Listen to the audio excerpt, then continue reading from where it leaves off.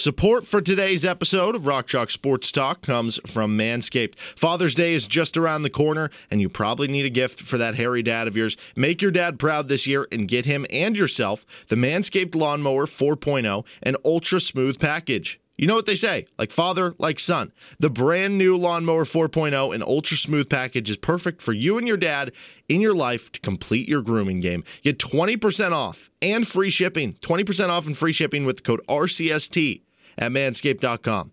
Manscaped is the only men's brand dedicated to below-the-waist grooming, and their brand new shaving tools just dropped right in time for Father's Day. You probably never know what to get your dad for Father's Day. Are you going to get him socks again? You're going to get him a tie? You're going to get him golf balls again? Do something different. Order with Manscaped. You can even get him something if he has like the nose hairs. Get him one of the nose hair shavers. They have them at Manscaped, and you can get 20% off with code RCST, plus you get free shipping at manscaped.com with that code RCST. Again, get 20% off and free shipping with the code RCST at manscaped.com. That's 20% off with free shipping at manscaped.com and use code RCST. It's dad bod season. Time to get smooth. All right, we got a lot of different things coming at you today, okay? And I'm just sensing a little bit of a lull right now. That. We don't got time for that. All right, let's go. Crank it. Crank it, Glenn Cross. Woo! Ladies and gentlemen, can I please have your attention? I've just been handed an urgent and horrifying story. And I need all of you to stop what you're doing and listen. You're listening to Rock Chalk Sports Talk with Nick Schwert and Derek Johnson on FM 1017 and 1320 KLWN.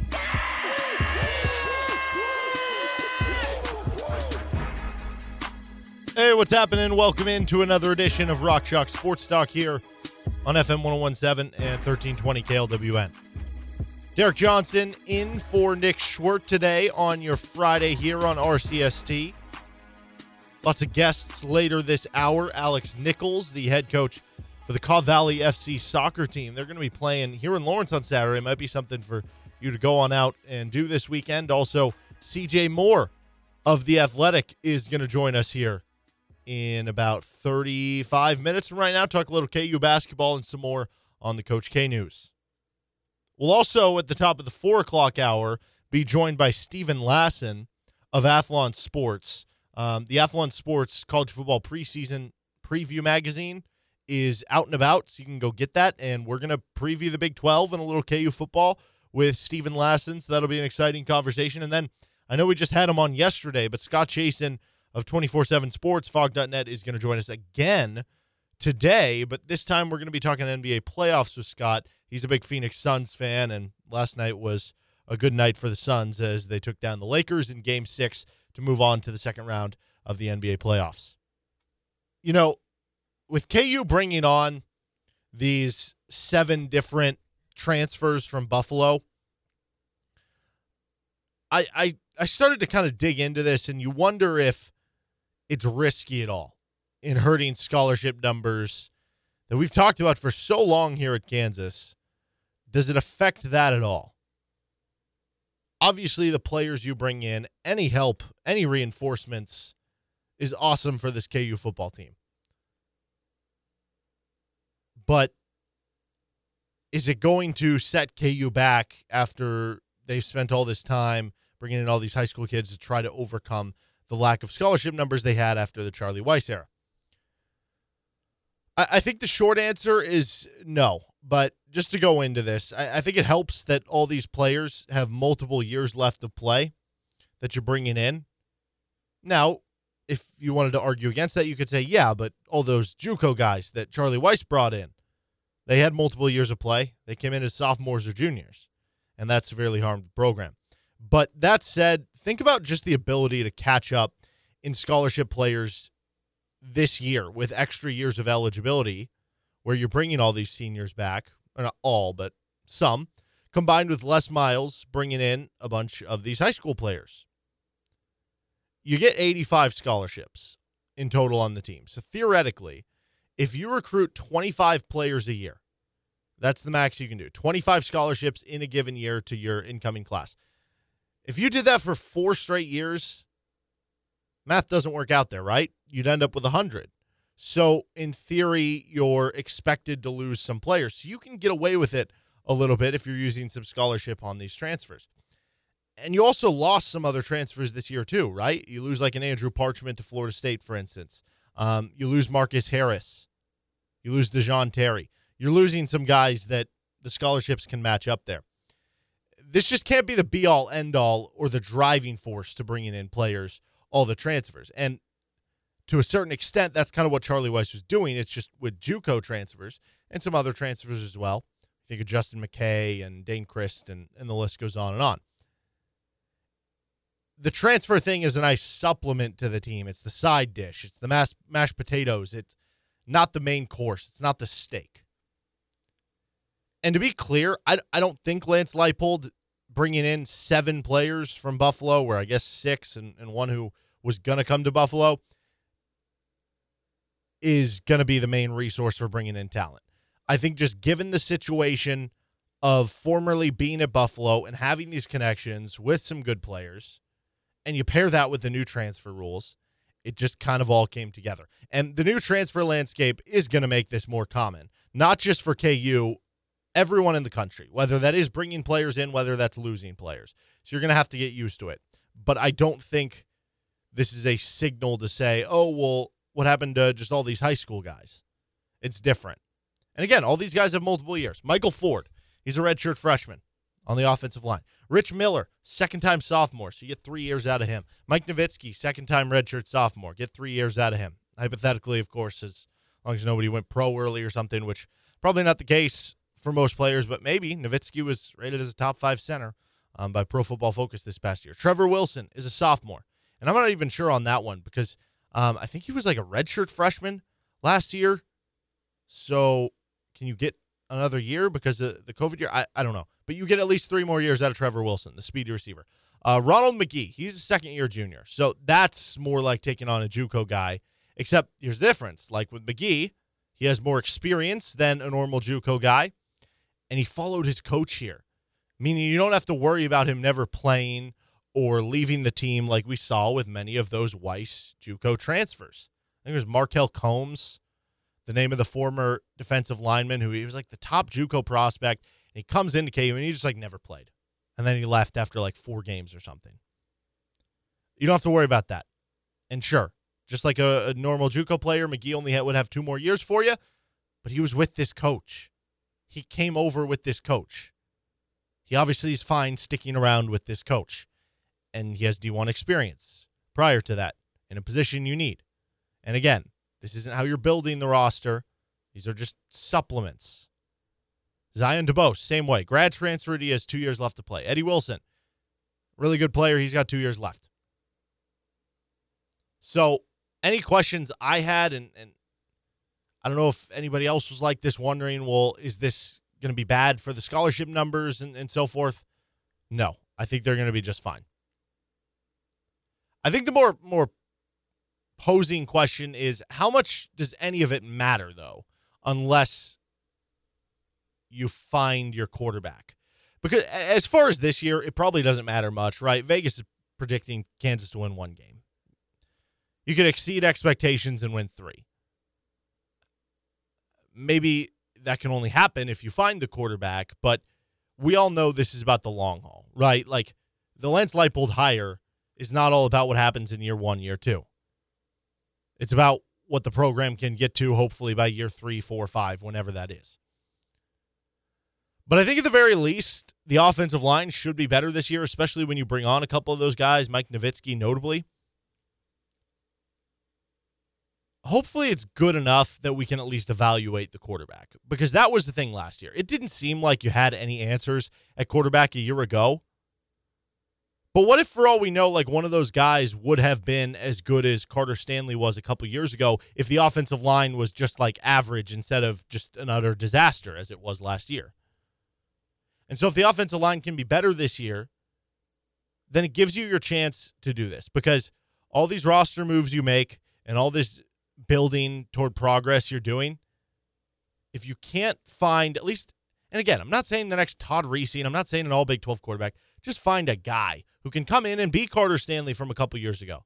because that was good enough for you to win 3 games that year. And honestly, you probably should have won 4 or 5 that year when you look at a couple of the other games that you were close in. Maybe with a new coaching staff and better X's and O's and game management, those would have turned into wins. So just be Carter Stanley, solid quarterback. Doesn't have to be all conference, but to find that guy to where you can hit that stride, you need at least a good enough offensive line to evaluate that. You need at least players around them that are good enough that it's not all on the quarterback. And I don't think we got the answer to that last year.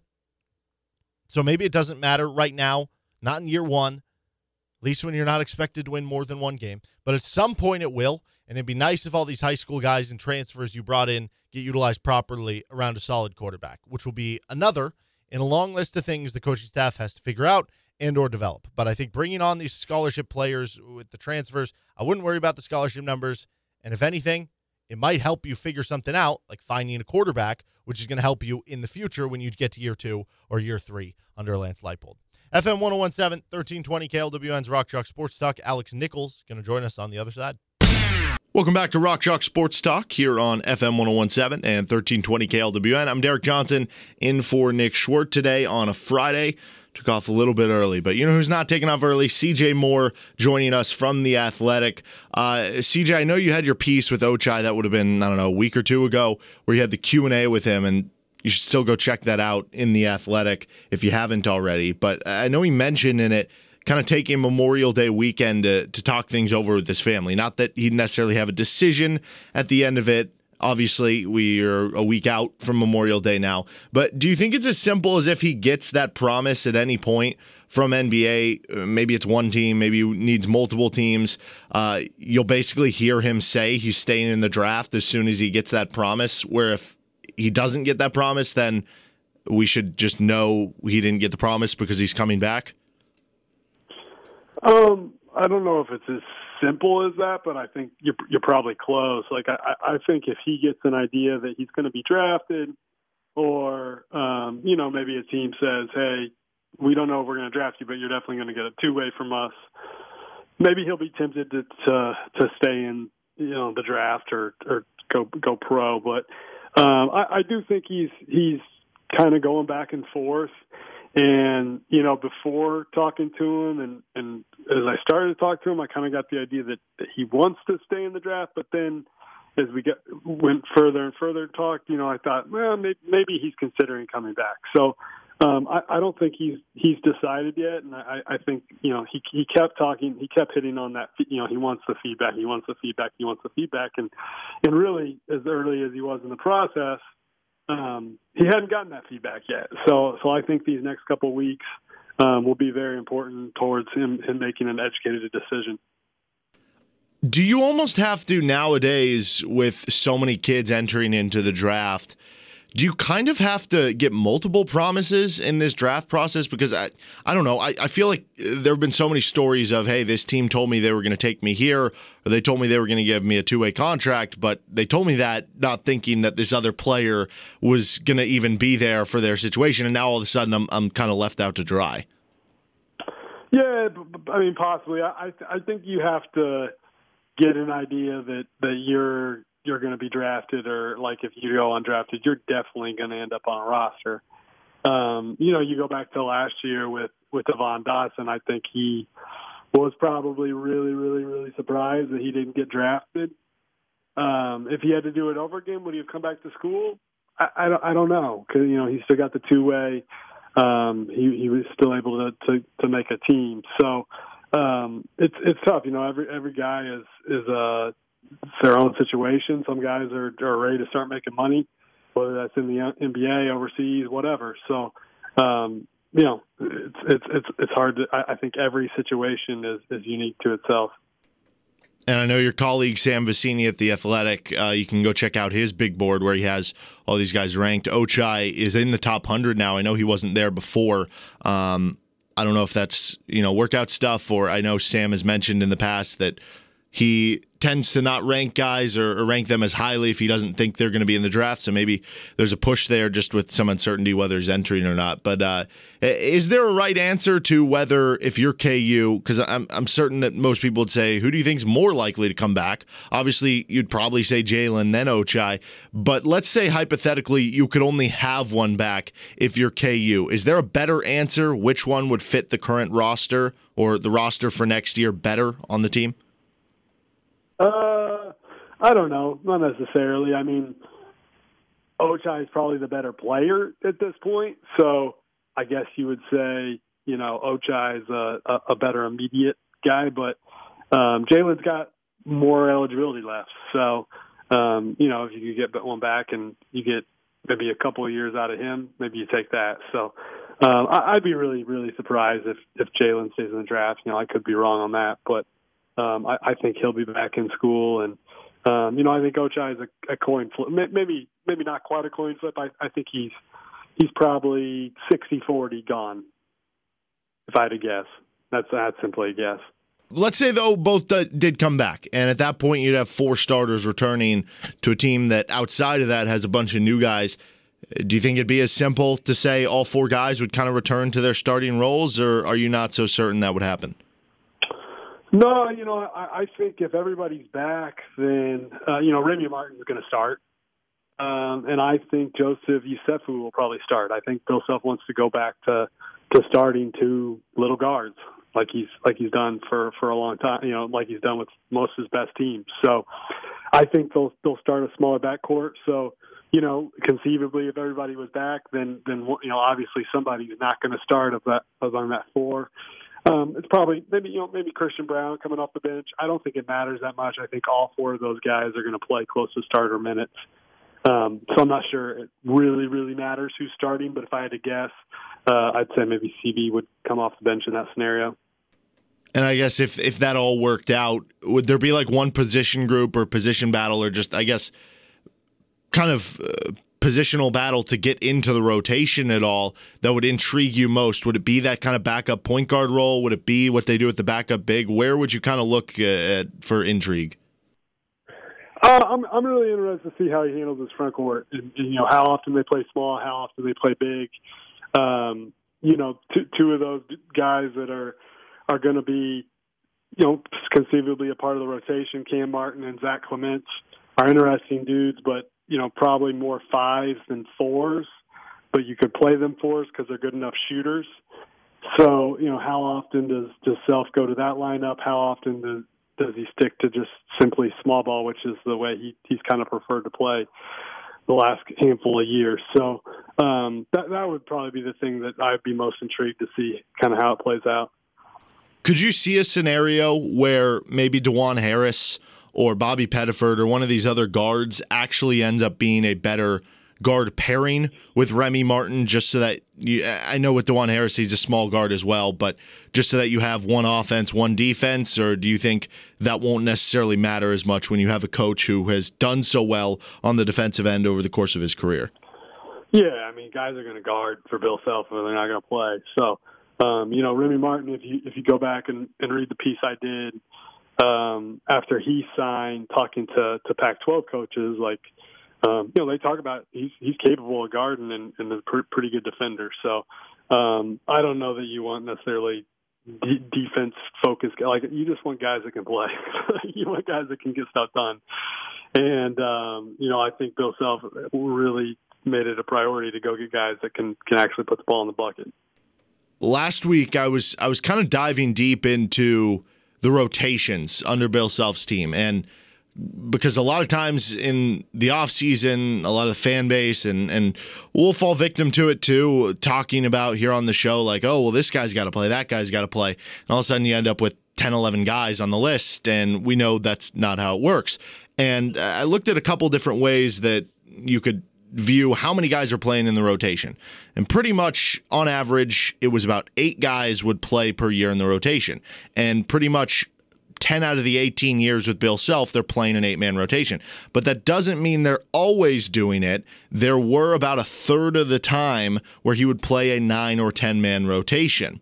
And part of that were a couple years like 2015 and 2019, where maybe it's because you have injuries based on how you're looking at it, or maybe it's because you just couldn't figure out what the right rotation was, what the right fit between the puzzle pieces was. And then there's other years where you had maybe a 9-man rotation when you think of, because they're just so deep, like it's 08 or 2011. I think they did it in 2006 and 2016 as well. As you look at this roster, do you view it as, I know it's going to be impossible to say the exact number without seeing these guys play, but do you view it going into the season as being one that you think is going to be a little bit deeper in the rotation, like some of those 9 or 10-man ones in the past? I mean, it's always easy to say that it looks that way now. I mean, I think it looked that way a year ago, probably, right? Like, you're like, well, man, this guy's got to play, and this guy's got to play. And, one of those guys that we thought was going to play is Ty Grant Foster, and he barely played at all. So, like you said, Bill Self usually leans towards 8 guys, maybe 9. But it's going to be a competitive October and November for those guys, because there's a lot of dudes on here that you would think, that guy's probably going to play. So, but when you get down to it, like, he's going to go with the guys he trusts, and there's such thing as playing too many guys. Like, you can't play a ton of guys. Like, guys have to get their rhythm and stuff like that. So at some point there has to be a cutoff. Do you almost feel like, with everything that's happened with the transfer portal, it almost feels like, to me, you got to kind of like take a stand as a coach where it's, we're just going to accept the fact that if we don't deepen our rotation, maybe we're going to lose a few more guys, but we just have to kind of be fine with that. And, maybe that's just part of the strategy now with roster construction, where you figure, we hope that some of these freshmen coming in, or some of these other transfers coming in, stick with us for the long haul in the program. But worst case, I guess, if they end up leaving, we'll just hit the transfer market again next year. Pretty much. I mean, you can't. It's hard to keep everybody happy. With the young guys, you try to kind of get them to trust the process and point to guys that have, a Travis Relaford, types like that, who maybe didn't play early on in their career, but were really, really big time impact guys later. And I think it's getting harder and harder to get people to buy into that, because they can just they don't have to sit a year. They can transfer and go find somewhere where they think they can play right away. So it's a challenge, but yeah, I do think you're going to continue to see that turnover every year as far as guys, towards the end of the bench. And, it's going to be one thing that's going to make it even muddier this year is, with like Kansas, they've got 14 scholarships because of the rule where, a guy like Mitch Lightfoot's a super senior and can play an extra season. And you've got teams like that have maybe 14, 15 scholarships. Like, nobody's playing that many guys, so you're going to continue to see a lot of dudes transfer. Now, I think this particular year, with so many people getting the extra year of eligibility and some of those guys transferring and yada, yada, yada, I think this might be the craziest it ever gets, but I could be wrong there. We're talking with CJ Moore. You can check out all his work in The Athletic. CJ, obviously Coach K has made the biggest ripple in the college basketball world this weekend with the news he'll be retiring at the end of this season. Do you think once Coach K moves on and Jon Scheyer's the next coach, do you think they'll be able to sustain where they are? Or I guess where's the drop-off there? Because I look at certain schools like, Indiana or Georgetown, maybe you say UCLA after John Wooden, where, they've had good seasons in there, but it just hasn't been sustained to the same level. Do you think it's going to be closer to that, or do you think they will kind of prove themselves that they are in that class with – because it's weird. You could argue they're, a top 2 blue blood, yet you could also argue that the Kansases and the Kentuckys and North Carolinas have all kind of gone through the multiple coach thing. Yeah, I think it's really hard. I think the thing that Duke has going for it is that the brand with the young people is really strong. Like, obviously the UCLA brand's strong, but like they haven't consistently been good and haven't been winning a bunch of championships for a long time. So that's something that I think is helping Duke. I think Scheyer is an engaging personality. He's a really, really nice guy. Like, people like him. So it's going to come down to like how well can he recruit, and can he continue that level of elite recruiting that Coach K was able to do. If he can, this might be a good thing for Duke, because honestly, like, I think Coach K had kind of lost his fastball, and was probably stepping away at the right time. And if Shire can still get really good players and maybe coach them up a little bit more, maybe Duke's better off. But it's going to be interesting to watch, like, these next 4 or 5 years, how it plays out, because as my colleague, even Brendan, wrote, this week, like, there's a chance they become Indiana. It's not always easy when you're replacing a legend. So that's what's made it so incredible what Kansas has been able to do, what North Carolina and Kentucky. Doesn't matter the coach; those teams just keep winning and winning and winning. So we'll see what Duke. Yeah, and I guess I'm interested too to see how not just Duke but North Carolina does with, you bring in an internal hire, and I think I saw today from Jeff Goodman that Duke hired a search firm, and it only took them 10 days to get to John Shire, which that seems a little silly. Maybe it shows a lot of confidence or something. I don't know. That's just a little weird. But the fact that you have both these blue blood schools bringing on internal hires of guys, if this works out for both these schools, could you see this just becoming kind of the norm? No, I think that it is both are unique situations where they feel like they have to keep it in the family. And honestly, I think it's a dumb way to go about it. Like, I think you just go out and hire the best coach you can hire. When Bill Self leaves, do they need to hire a Kansas guy? No, just go hire the next Bill Self. So I think it's kind of silly. Now, I like John a lot, and I hope he is able to do well. Like, he's a really, really nice guy. I don't know Hubert, but he's respecting the industry, and I understand why those schools went that route.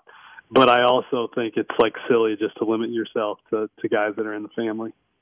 Yeah, well, I guess KU doesn't have to worry about that because, those guys are super young, like up-and-coming assistant coaches. KU, all their assistant coaches are not like former KU guys. Norm Roberts was at St. John's and so forth, and they're more so at the end of their coaching careers. So I guess they don't have to worry about that. But hypothetically, I guess let's just play that out. If KU had to hire a KU alumni, who's at the top of that list? I know Nick asked this to Jesse earlier, but he limited it to Bill Self guys. If I gave you the full universe of former KU basketball players, who's at the top of that list?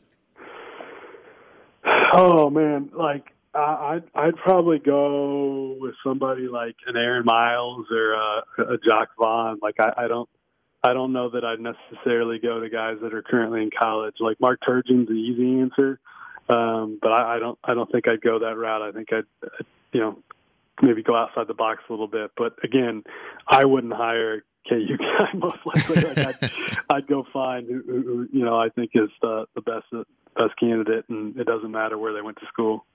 I know Mario Chalmers and Frank Mason both at some point over this past year tweeted out that how crazy it would be if they became head coach. There's still an assistant coach opening for KU. If Frank Mason or Mario Chalmers wants to call their basketball career a little bit early, a little earlier for Frank than it would Mario, who knows? Maybe they take that assistant job and work their way up, and maybe we're having a different discussion in 7 years. Yeah, I wouldn't hold your breath on that one. He's CJ Moore. You can check out all his work. Always great work in The Athletic. Worth the cost of subscription on its own. You're going to get great other college basketball and other coverage as well with The Athletic. CJ, thank you so much for the time. Hey, thanks for having me. All right, that's CJ Moore of The Athletic joining us here on Rock Chalk Sports Talk. FM 1017, 1320 KLWN. Depend on it. This episode is brought to you by Tommy's Express Car Wash. Join the Tommy Club. You can download the Tommy Club app and enjoy endless washing for one low price, Derek. That means unlimited car washes, unlimited clean, shiny, and dry, unlimited use of exclusive app lane, which, by the way, I've taken advantage of. It's kind of like the express lane on the highway. You don't necessarily like to lord over everybody else, but when you're zooming through and getting in to get your car washed first, like that's why it's called Tommy's Express, right? You get unlimited access to all their locations, unlimited guest service, and perhaps most importantly, unlimited happiness, Derek. And I think that's something that we just don't emphasize nearly enough in life. I'm looking at your car right now. I'm thinking it could maybe use a trip to Tommy's Express. What do you got going on later? Thinking maybe you should stop there on your way home. You going to at least consider it? I will absolutely be going to Tommy's Express Car Wash. Now, the outside of your car, the exterior, it does look okay. Where my concern begins is the interior of your car. Yeah. When you have a dog. I don't think the inside of that car has seen a deep cleaning in quite some time. No, when you have a dog, when you have a golden retriever, you got hair everywhere. And they have those vacuums that, it's going to get out for you. So, yeah, I'm definitely making an appointment, Tommy's Express Car Wash. What I love about the vacuums at Tommy's Express, the cord comes down from the top, so you're not having to try and wrap it around your car and getting yourself into a pretzel. No, very flexible vacuums. You want to go to the left side of the car, the right side of your car, you're perfectly good. Tommy's Express Car Wash. Wash, rinse, repeat. 4 o'clock hour here on Rock Chalk Sports Talk, FM 1017 and 1320 KLWN. I'm Derek Johnson, and joining me now on the phone, a first-time guest, Steven Lassan, who works for Athlon Sports, which this is prime college football preview magazine season. Athlon Sports does as good of work as anyone on the college football front, and Athlon Sports is always my favorite preseason college football magazine. It's not just about the predictions and looking at certain all-conference picks or whatnot, but they do a really good job of making everything digestible with every team, with looking at the offense, the defense. They have some quotes in there from other coaches, so I highly recommend go checking it out, and you can just go to a bunch of places to go get the magazine. You can order it online. We'll talk with Steven a little bit about that in a second here, but Steven, thank you for joining us here on Rock Chalk Sports Talk. I doubt that you were expecting to hear from a local Lawrence station with KU football to talk some college football here. Hey, Derek, it's good to talk to you, and thanks for having me on. I should say, an even bigger thank you, because since the magazine has hit the newsstands, I have been inundated with requests from SEC country to come on the radio and talk about college football, SEC top 25. But this is the first venture into the Big 12. So thank you for kind of helping me escape SEC country for a little bit and talk about some of the other teams in college football. Yeah, you're welcome. And I guess, you can see the magazine and see the exact order that you guys have the projection for the Big 12. And I do want to bring that up. I know that's something that you guys stress in your preseason, I guess, rankings, you could put them. It's how you project it to finish. So it doesn't necessarily mean that you think this team's better than that team, but based on them playing a certain schedule, you think that team will finish at a higher point than another team. So one thing I want to kind of do is kind of tier things out in the Big 12. Instead of it just being this team's 1, this team's 6, this team's 9, this team's 10, and kind of go through what you would think and grouping these teams together. So if I gave you the first tier and I titled that tier 1 as the title favorites of the Big 12, you could say title favorite or title favorites. I'll leave that up to you. Who would you go in that first tier? I would go with Oklahoma and Iowa State in that first tier. I think, first of all, I think Oklahoma is the best team in the Big 12. Certainly when we talk about Oklahoma, offensive firepower with Spencer Rattler and Lincoln Riley. But I think it's Oklahoma's defense that gives them a chance to get far in the playoff and potentially get to the national championship game. It's a defense that's gotten a lot better. I like Iowa State from the experience factor and just the trend line. Matt Campbell has done a tremendous job at Iowa State. You look at that roster, experience in big-time spots on both sides of the ball. Brock Purdy, Breece Hall is back. One of the best defenses year in and year out in the Big 12. I think from a personnel standpoint, there's no doubt that Oklahoma has the better roster. I think we have to include Iowa State in that first tier simply because they beat Oklahoma last year. And in a one-game scenario in the Big 12 championship game, Iowa State, which gave Oklahoma a lot of trouble last year in this game, could do the same thing once again. So while I think Oklahoma on paper is the better team, just some of those factors in a one-game scenario with an experienced roster, Iowa State could easily pull off the upset once again. As far as the playoff goes, what you mentioned the defense, is it a lot easier to see Oklahoma actually winning a playoff game because of the defense? Does it also have to do with, is there as much of an inevitability, so to speak, about Clemson and Alabama this year as there maybe has been in years past? Like, could you actually see Oklahoma winning the title? Yeah, I could. I actually can. I think there's two kind of things you got at there. Number one, I think all of the teams at the top have some flaws.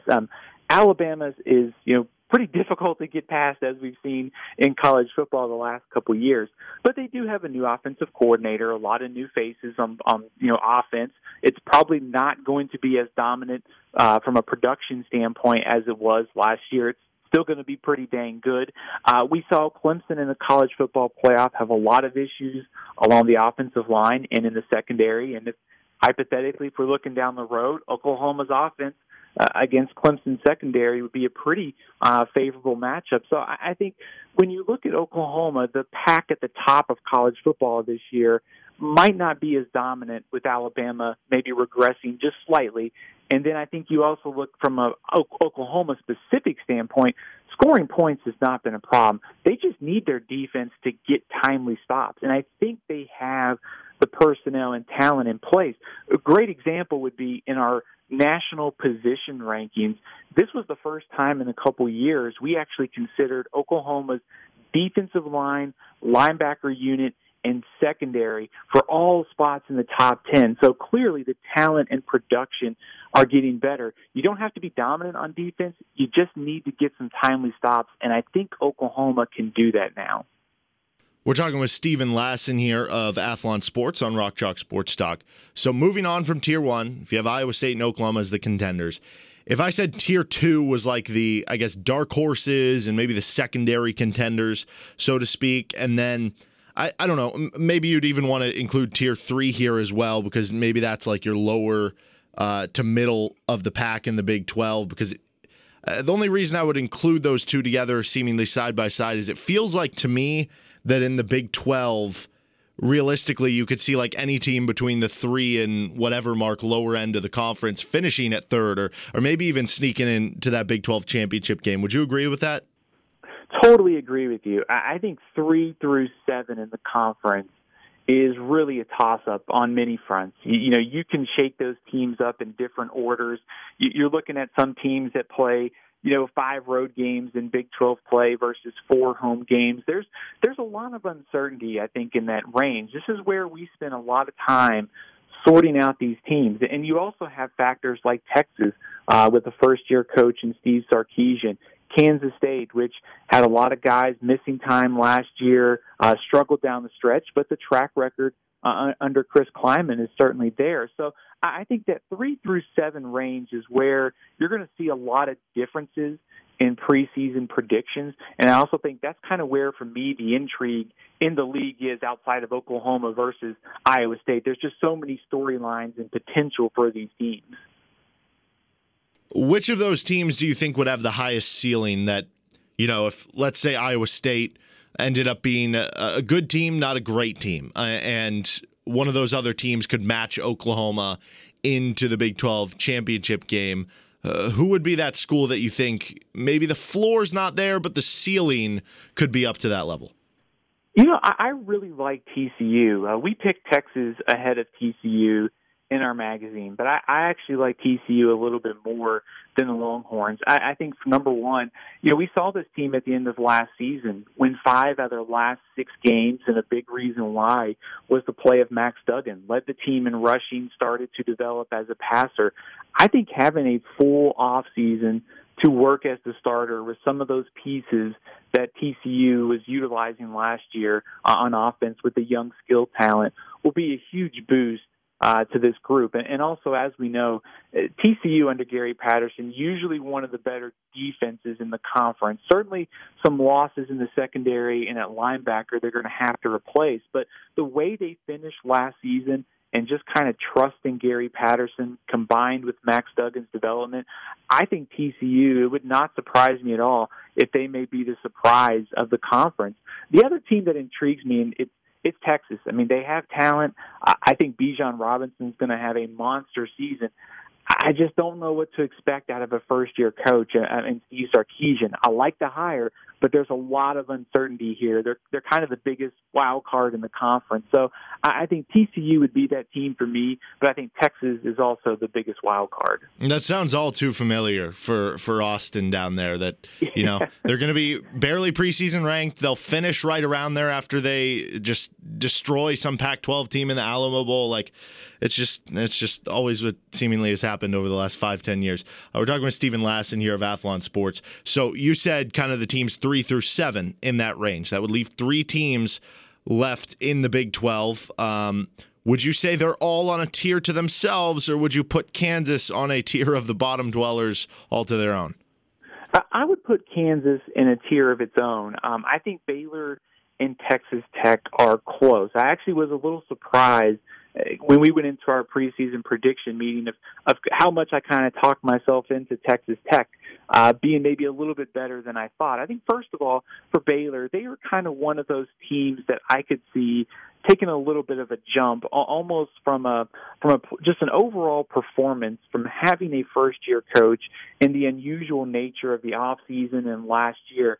They could just be better from just having a normal offseason. They certainly have a question mark at quarterback with Charlie Brewer transferring. I think their defense is going to be pretty good, though. And Baylor played better at the end of last season. So I think it's not – I know Baylor was not very good last year, but I could see this team getting back into a bowl game. No question about it. It is an important year for Matt Wells at Texas Tech. It's never good when your athletic director has to put up the vote of confidence after 2 years. But this defense has improved. It's still got a ways to go. And they brought in a transfer in Tyler Shuck from Oregon to start at quarterback. A little bit different than you're used to seeing at Texas Tech, kind of the drop-back passer. He's a little bit more mobile. So he gives them kind of a little bit of a versatile threat at quarterback. So I think those two teams have a very good chance to get to a bowl game, but I think they're kind of behind that West Virginia, Kansas State tier and kind of in their own mix with Kansas at the bottom.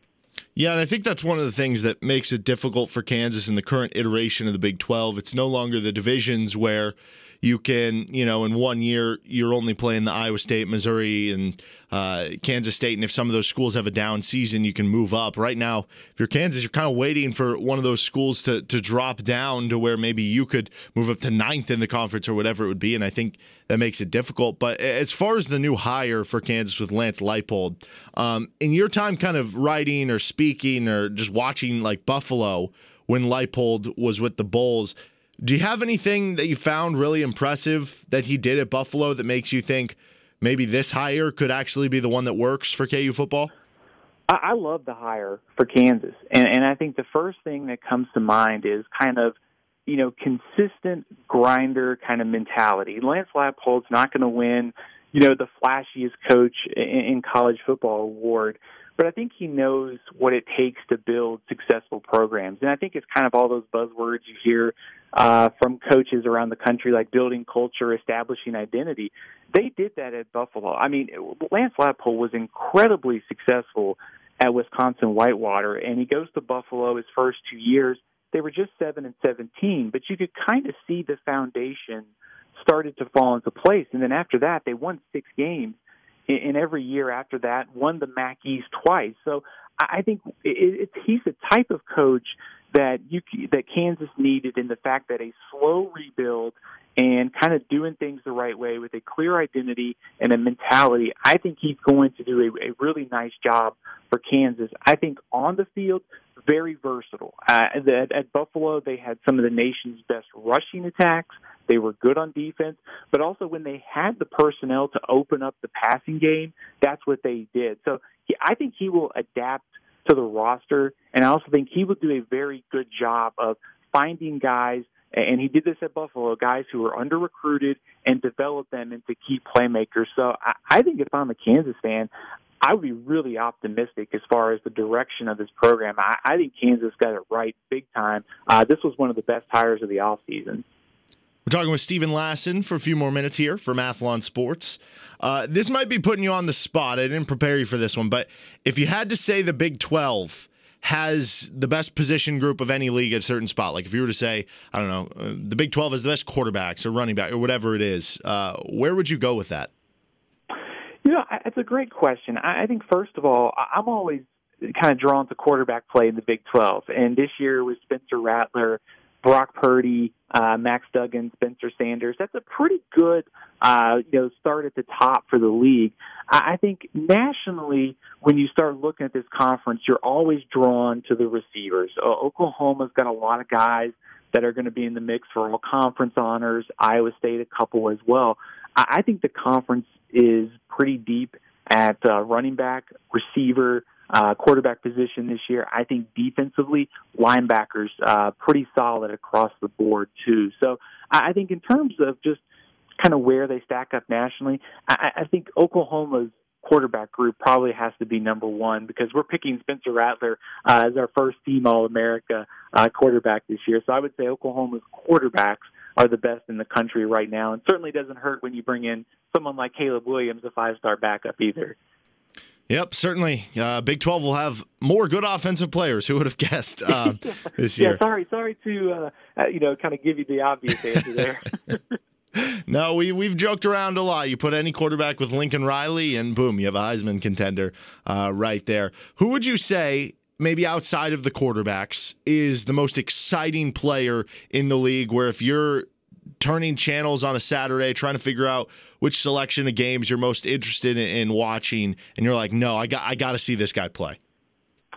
I know I'm on a Kansas radio station, so this might be, hang up a priority here, but Deuce Vaughn from Kansas State is really exciting. Just kind of an all-around playmaker for the Wildcats. Really enjoyed watching him last season, and of course the first kind of upset of the year with that game against Oklahoma.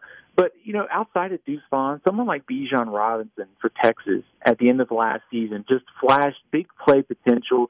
You could see, him taking off under Steve Sarkisian, knowing what he did with Najee Harris at Alabama. I think outside of those two, on defense, I love watching Mike Rose from Iowa State. He is just all over the field, so fun to watch, sideline to sideline, kind of leading that Iowa State defense. And so I think those guys, Bijan Robinson, Deuce Vaughn, Mike Rose, and I'll throw you out kind of a player to watch, Eric Gray, the running back from Oklahoma, transferring in from Tennessee, strong spring. I mean, as if Oklahoma needed another playmaker, I think he's going to be a potential breakout candidate for the Sooners this year. Love that. So if I gave you, with those three running backs you named, plus you could add Breece Hall into the mix, if I told you over-under of 0.5 of a running back from the Big 12 gets invited to New York City for the Heisman ceremony, what would you take? I would take probably the under. I think it's just such a quarterback award, and when you look nationally, you see Alabama, Clemson, and Spencer Rattler from Oklahoma. Like, those are probably going to be your top three quarterbacks in some sort of order. Throw Sam Howell for North Carolina in there as well. So I think it's more of a product of, usually it's a quarterback-driven award, although Devonta Smith won it last year. I just think quarterbacks in college football this year are so loaded at the top, it'll be hard for a running back to make it to New York, even if they are first-team Heisman or All-America, as they're projecting. I don't know if this would coincide with the same answer of, who's the most exciting in the league, but if I asked you who the most underrated players or the most underrated player in the Big 12, somebody who maybe isn't getting all that national attention, does anybody come to mind? Yeah, I think there are a couple. I think, first of all, Terrell Bernard, the linebacker from Baylor. I know we have him first team all Big 12, but he was hurt last season. And I think kind of, you go back to the 2019 season, he was a guy that probably should have been in the mix for, preseason All-America, Defensive Player of the Year consideration in the Big 12. And I think in this defense under Dave Aranda, he could have a really monster type of season this year if he can stay healthy. So I think Terrell Bernard kind of under the radar, kind of forgotten about. And you also kind of look at some guys like Hodges Tomlinson, the cornerback from TCU. Cornerbacks are always hard just because the stats, if you don't throw to them, they're not getting the interceptions or the pass deflections. But he had a really quality season last year by the advanced metrics, and probably, we have him on our All-America team. He probably needs to be in the discussion to be one of the top 5 cornerbacks in college football this year. All right, I got one more question for you, Steven. The over-under for win total at KU this year was set at 1. And it seems like it'll mostly come down to how they do in that FCS matchup first week of the season against South Dakota. If you win that, you're playing with house money at that point, because worst case, you're in a push from there. But if I were to say Kansas is going to win 2 or more games, let's just say 2, and they had to win one other game besides the FCS, who do you think the most likely candidate would be? I think the road game against Duke on September 25th. First of all, Duke is kind of in major rebuild mode. They weren't very good last year. I think that's a very gettable game for Kansas. I think the other one is Texas Tech on October 16th. It's a home game against a team we have picked 9th in the Big 12, and certainly last season, Kansas only losing by 3 points to the Red Raiders. I think either one of those could be very gettable based upon how far this team progresses in the fall under new coach Lance Leipold. He is Steven Lassan. You can check out all his work with Athlon Sports. And again, you're going to want to go get that magazine. Steven, where can you go get your copy? Sure. 2 ways to get it. Right now it's on bookstores, grocery stores, newsstands. The official on-sale date was May 25th, so it's out everywhere. The second one is athlonsports.com. At the very top, there's a link to buy your magazine. It takes you to our online store. You can pick out any cover you want and have it shipped to you. Again, Steven Lassan from Athlon Sports. Steven, thank you so much for the time, and hopefully we can chat with you again down the road. Absolutely. Thanks again for having me on. I enjoyed it. All right, Steven Lassan, Athlon Sports. Go get that magazine today. I love it. And they actually use local beat writers as well to help them come up with all the different coverage of the different teams and stuff. So you're getting from the local area instead of just somebody all national. You basically have it sourced up from the local level, which I think makes it more accurate, and you get kind of a better idea on some of these teams. So thanks again to Steven for joining us on Rock Chalk Sports Talk. Scott Chasen is going to join us in a little bit. I know, right? He joined us yesterday. Why are we having him on back-to-back days? His Phoenix Suns took down the Los Angeles Lakers. So we're going to talk a little NBA with Scott coming up later this hour. This is Rock Chalk Sports Talk. Welcome back into Rock Chalk Sports Talk. I'm Derek Johnson, FM 1017, 1320 KLWN. We're joined by a guest you might be a little familiar with, because not only does he come on every week, but he came on yesterday. That would be Scott Chasen of 247 Sports and Fog.net. But unlike yesterday, we're not bringing Scott on today to talk KU basketball or KU football or recruiting. We're bringing Scott on today because I think he wants to dance on the grave of the LA Lakers. Is that correct? Yeah, I mean, look, it was a tremendous, stressful series between the Lakers and Suns, but in the end, there were 2 teams, and one of them, earned the 2 seed in the West and was fantastic all year, and the other earned a Mickey Mouse ring led by, obviously LeBron James and A. Disney, as I'm going to start calling him, and yeah, they just couldn't get the job done. Well, 100%, whenever LeBron does retire, if that was his last title with the Lakers, who knows?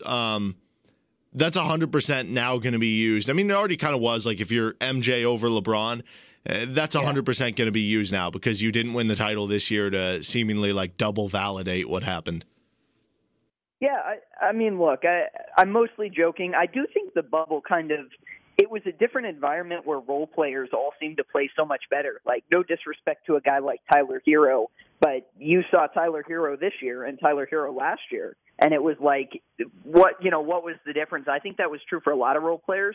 The Lakers shot really, really well from 3. The Lakers, at times, hit a lot of mid-range jumpers, especially Anthony Davis, at percentages that you wouldn't normally. And I think it's because that environment almost made some aspects of the game easier and some aspects of the game harder. Now, that applies to all teams. But, I mean, again, you look at the success a team like the Heat had, and the Heat were basically, Jimmy Butler and a bunch of and Bam Adebayo and a bunch of good players, not great players, and yet they make it all the way to the finals. And then you see this year, they get that same matchup against the Bucks, and I believe they got swept. So, and not everything is a one-to-one comparison or anything like that. I think it's a legitimate ring. Obviously, I'm just joking, but it's definitely made me question whether or not that ring would have happened in the normal NBA season. If for nothing else, you gave LeBron and Anthony Davis, 4 months to rest and then said, okay, now go play the playoffs. I think that was hugely to the benefit of a guy later in his career in LeBron, who I do think is fantastic, and a guy like Anthony Davis, who, I wouldn't make fun of him for it like Charles Barkley, but he is always injured. And so for him, just having that chance to rest, I think was a huge deal. I mean, where would this, for you as a Suns fan, like, it's obviously been a while since you guys have been in the playoffs. I mean, where does this go up there with in terms of, like, playoff series wins in your fandom? Yeah, well, I've been a Suns fan since like early 2000s. I grew up in Tulsa, Oklahoma, before the Oklahoma City Thunder were there. So Steve Nash was like my introduction to basketball, and it's definitely up there. 2010 was kind of a magical run because I think everyone knew it was going to be the last ride of the Phoenix Suns, and sweeping the Spurs after they had trouble with the Spurs for so many years was awesome. And they got to a Game 5 against the Lakers. It was 2-2. Tied it up with a bank shot three from Jason Richardson, and Kobe airballed the would-be game winner, but Ron Artest was there to put it back in. And I think that, that series, that time was probably the most fun that I've had until obviously this year, because the Suns, they haven't been back in the playoffs. They lost in 6 in that series. And, they've had some decent teams. They had a team win 48 games that didn't make the playoffs, which I believe tied the record for most wins of a non-playoff team. So they've definitely been close. They've definitely had some good teams, but they've also had some really, really, really bad teams. It's right up there just because I'm not the oldest guy. My conscious memory doesn't go back much further than just a few of those 7 seconds or less Suns team runs. So, yeah, I mean, it was definitely up there. It was definitely fun. It was very stressful in games 2 and 3.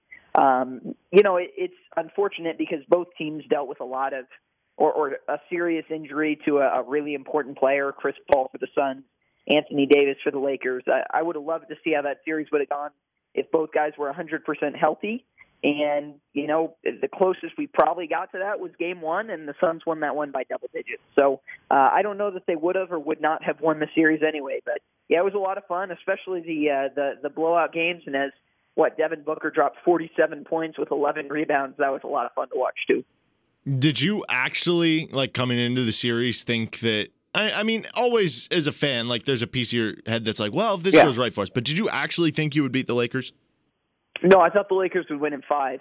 And not because I doubted the Suns or anything like that, but because young guys don't normally play well in their first go-round in the playoffs. It takes some time. I expected Booker to play well because that's always been the kind of guy he is. He's always wanted.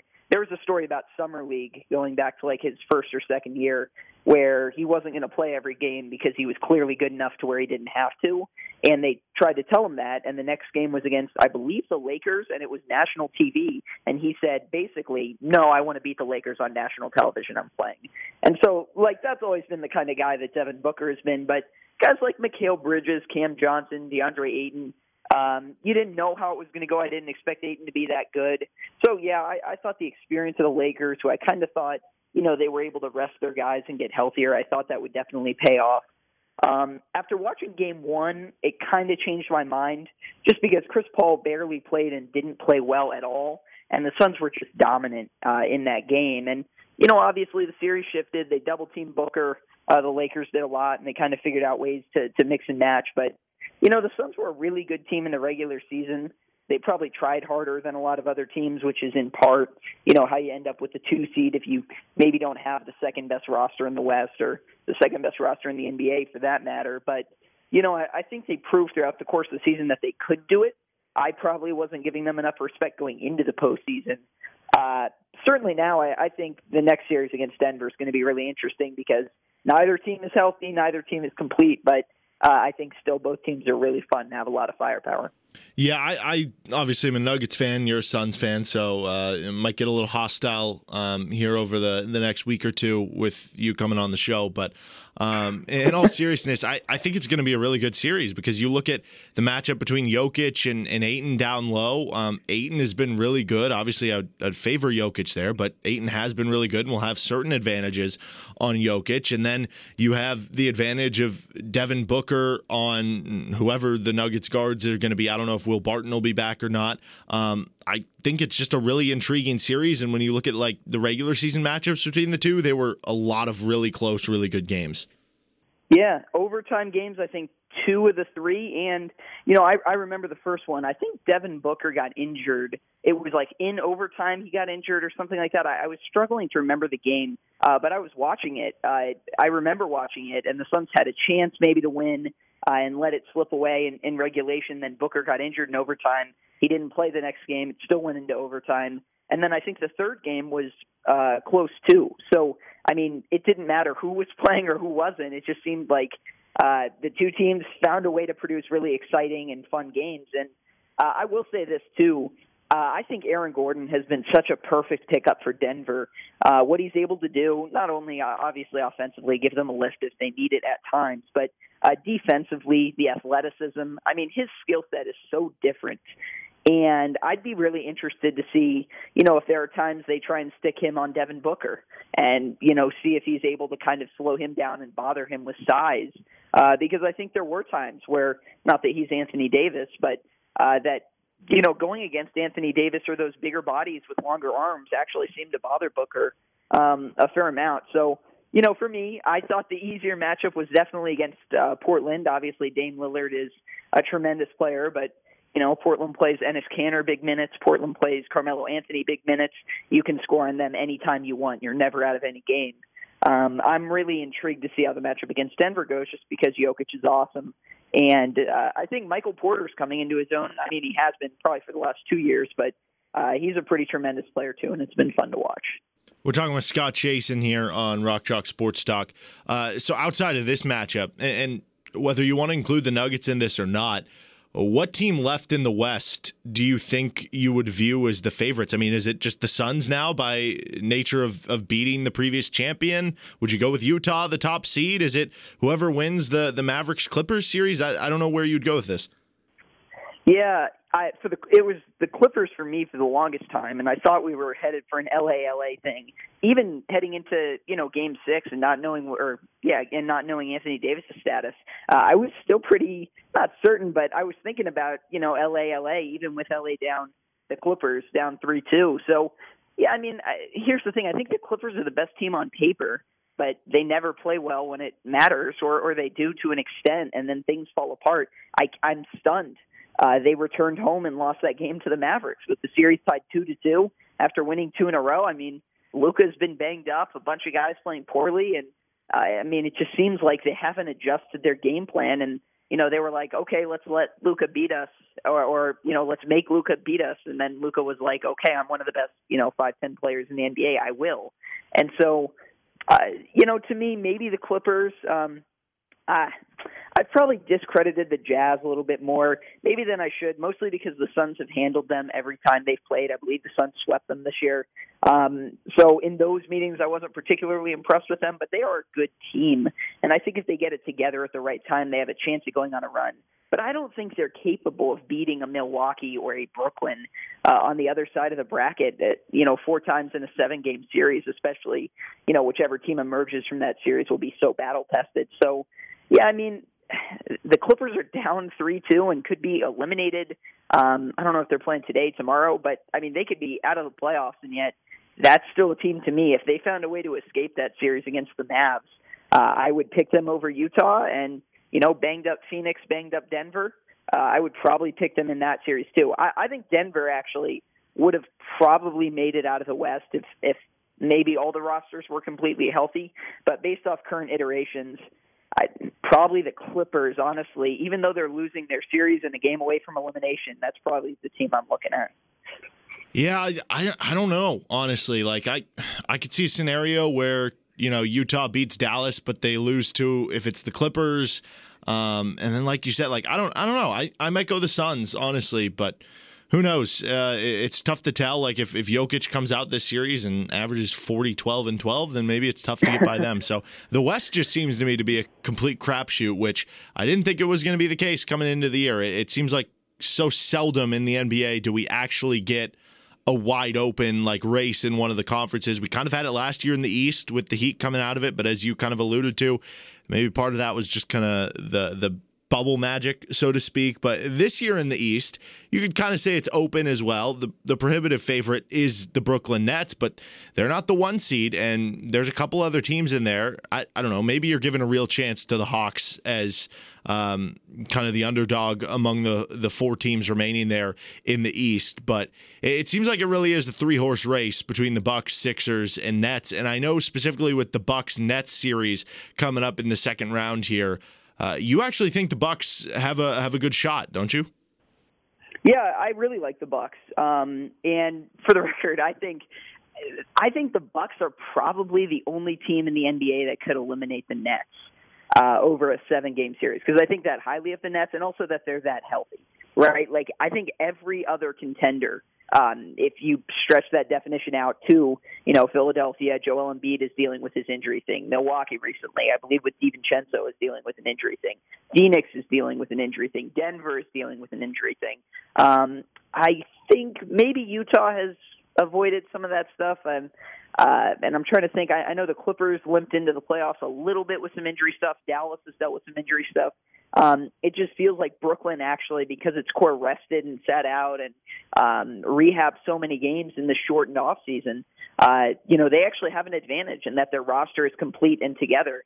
I just give that much respect to a team like Milwaukee that, I think sometimes coaching has held them back, and I don't mean that, Budenholzer is a bad coach. I mean it from the perspective of just the idea that they don't always play their stars big minutes. They don't always give their guys chances, to go out and exhaust themselves in the playoffs. How many times does Giannis play 34 minutes?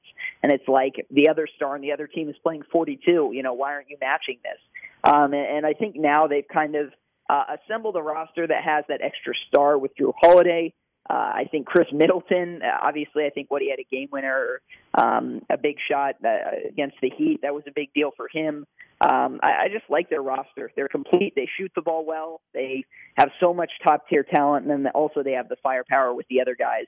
Have to see how their injury changes them, but I give them a real chance. But, if they don't beat Brooklyn, I don't think an injured Philadelphia does. I'm not sure an injured Philadelphia gets past Atlanta. If Joel Embiid plays, and he plays every game, they're going to win the series.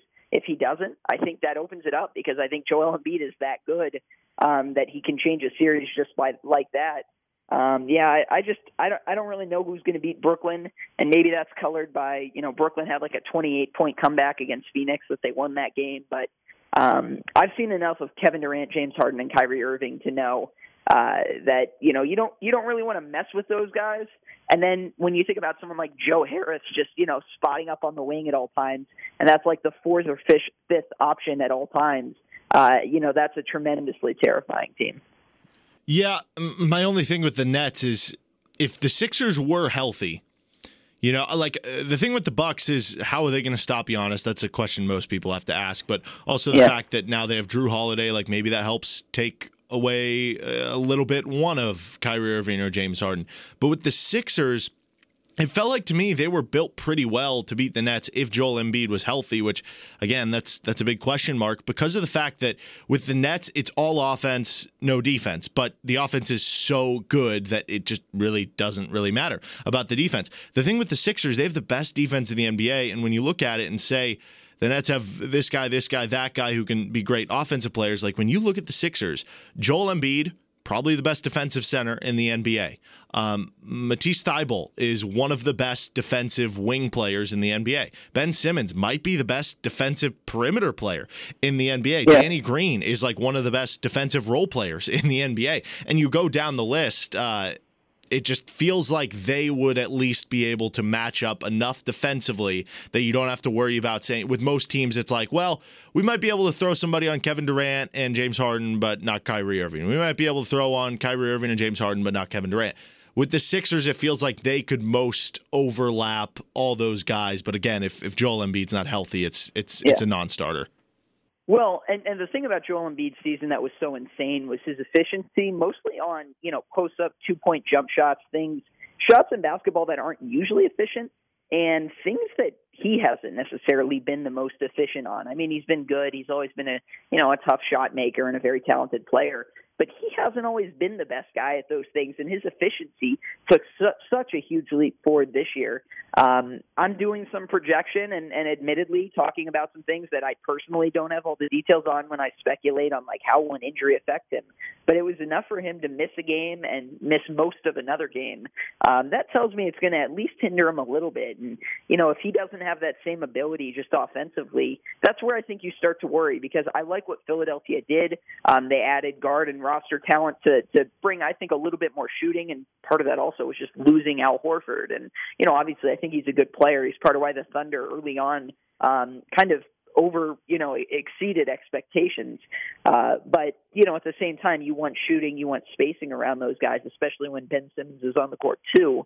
And I'm just not necessarily convinced without Embiid at, his basically 100% that they would have the firepower to go toe for toe there. Although I do agree. I mean, there's obviously a reason why they were the number one seed. And, it's funny.